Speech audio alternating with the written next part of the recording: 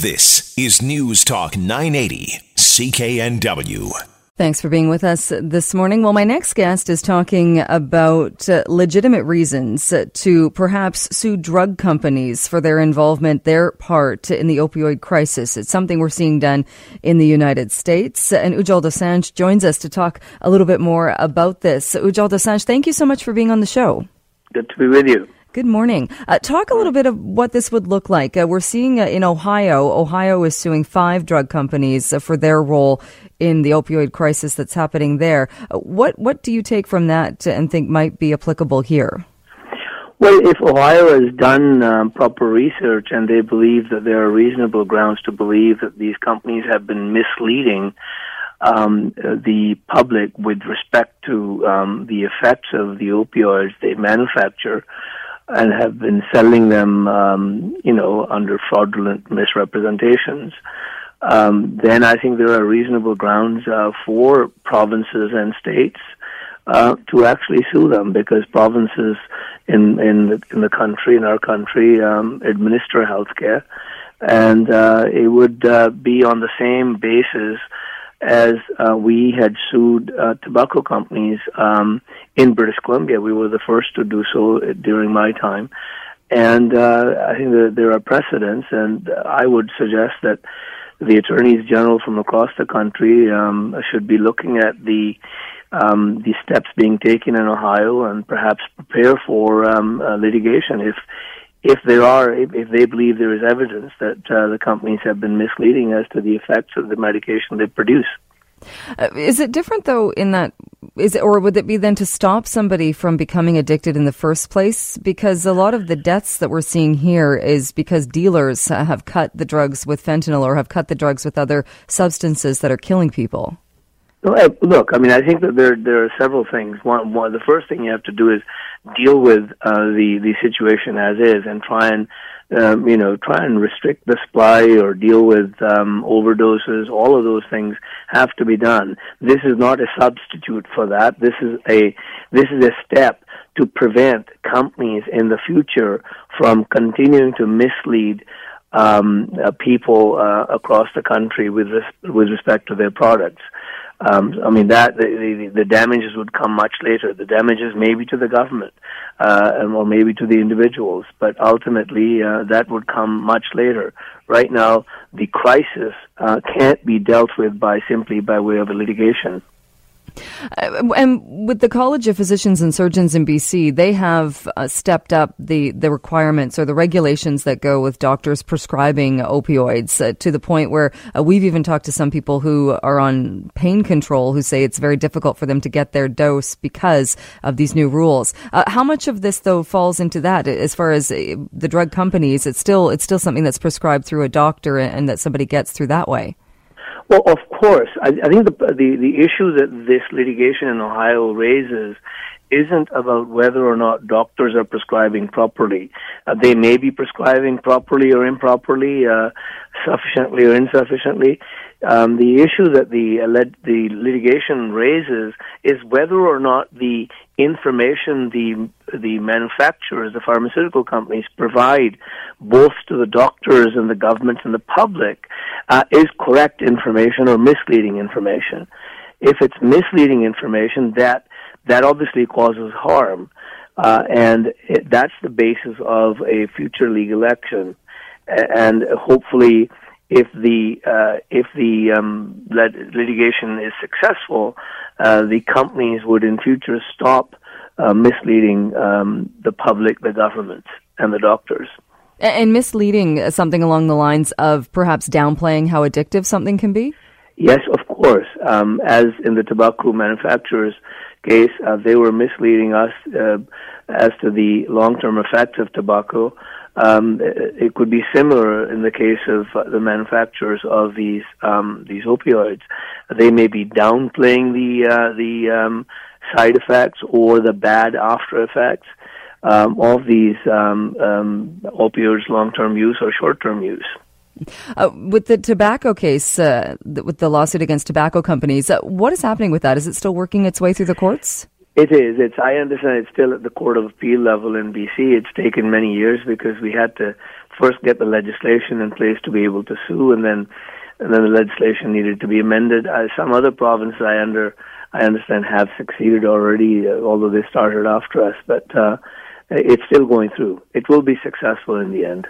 Was something using that as maybe a framework or using that as something to go forward with perhaps suing pharmaceutical companies, though that would be a timely and lengthy process in the courts, in which time many more people are going to die of overdoses in this province?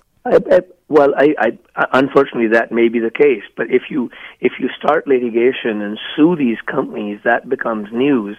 Then both the public and the doctors, perhaps as well as the governments, become more and sort of better informed as to these things and take extra steps before they allow the prescriptions to go forward. In Ohio, it's the state of Ohio suing. So if something like that was to happen here, would it be the province of BC suing? It would be the provinces suing, because the provinces actually pay the cost of prescriptions in many cases, as well as they provide health care. Therefore, with respect to that, they would be suing. And with respect to the Aboriginal health, it may be the federal government. And that's what I was curious about, being that it is a federal jurisdiction. But is it something you could see? I mean, you're a former health minister. Is it something that could be taken on a federal level? I think that the health minister and the minister of justice, they should be looking at it. I don't know all of the details of what's happened in Ohio, but if I were one of them, I would be very interested to look at what's happening. When we started the process in British Columbia, I was the Attorney General, and we actually went across the border to Seattle and to New York to look at their legal actions, and actually spent a day in court while the proceedings were underway to ensure that we were doing the right thing in the right way. And this would be, I imagine, one line of defense in the fight during this opioid crisis, with as far as also trying to save lives, also trying to figure out. We had experts from Europe were in town recently talking about providing safe, legal heroin to people. What do you think about that? Well, that's been sort of the request. That's been around ever since I was the Attorney General, long time ago.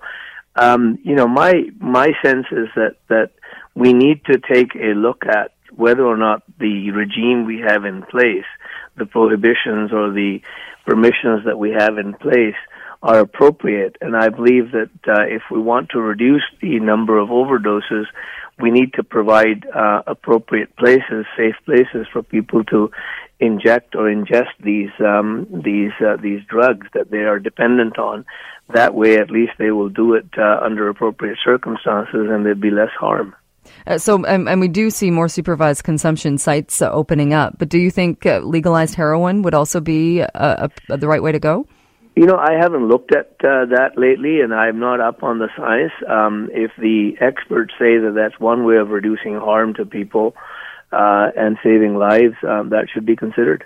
All right. Just before I let you go, I have to ask you, and this is switching gears a little bit, but you were involved in an election. At the time, people thought that was an amazing election when the New Democrats were reduced to 2 seats. What are your thoughts looking at what's happening in BC politics today?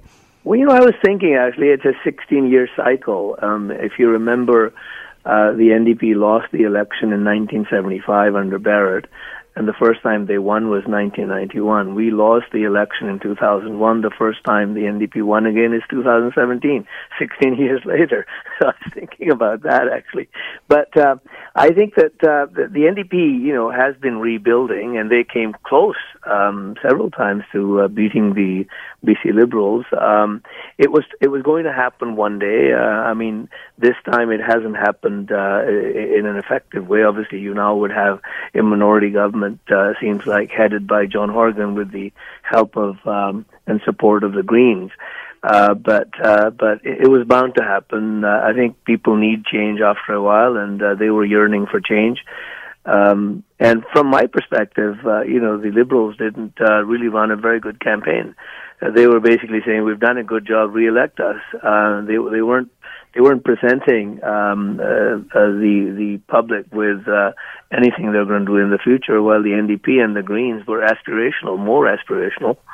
and they seem to have, at least the two of them put together, have a majority of the seats in the legislature. Is it fair to say, though, that the NDP won? They didn't actually win. They were able to come into hope. Well, they're hoping to take power by brokering a deal. Oh no, I'm saying the two of them put together won. Right. So the BC Liberals actually lost, but to two parties, not to one party. What about the stability of government? Is that a concern? Well, that's always a concern, but we have experience at the federal level. I was part of a minority government federally, and we had, way back in W.A.C. Bennett's time, a minority government. There are experiences across the world, and I think it's not something that's terrible, because sometimes minority governments do a very good job. They are very transformational, as was Pearson government federally, that brought in so many national programs that still survive, and people cherish them. So I'm looking forward to whether it's the BC Liberals that survive or the NDP that gets the power with the assistance of the Greens. It would be a minority government either way, and I think it's good for the province, at least for a little while. All right. Ujjal Dosanjh, always great to chat with you. Thank you so much for your time this morning. Thank you. All right, that is Ujjal Dosanjh, former health minister, former attorney general, former premier. He's been around and seen a lot in this province. Also talking about, we went a bit in a different direction there, talking about the drug crisis as well, and the idea of a lawsuit against the drug companies. Vancouver's News, Vancouver's Talk. This is News Talk 980 CKNW.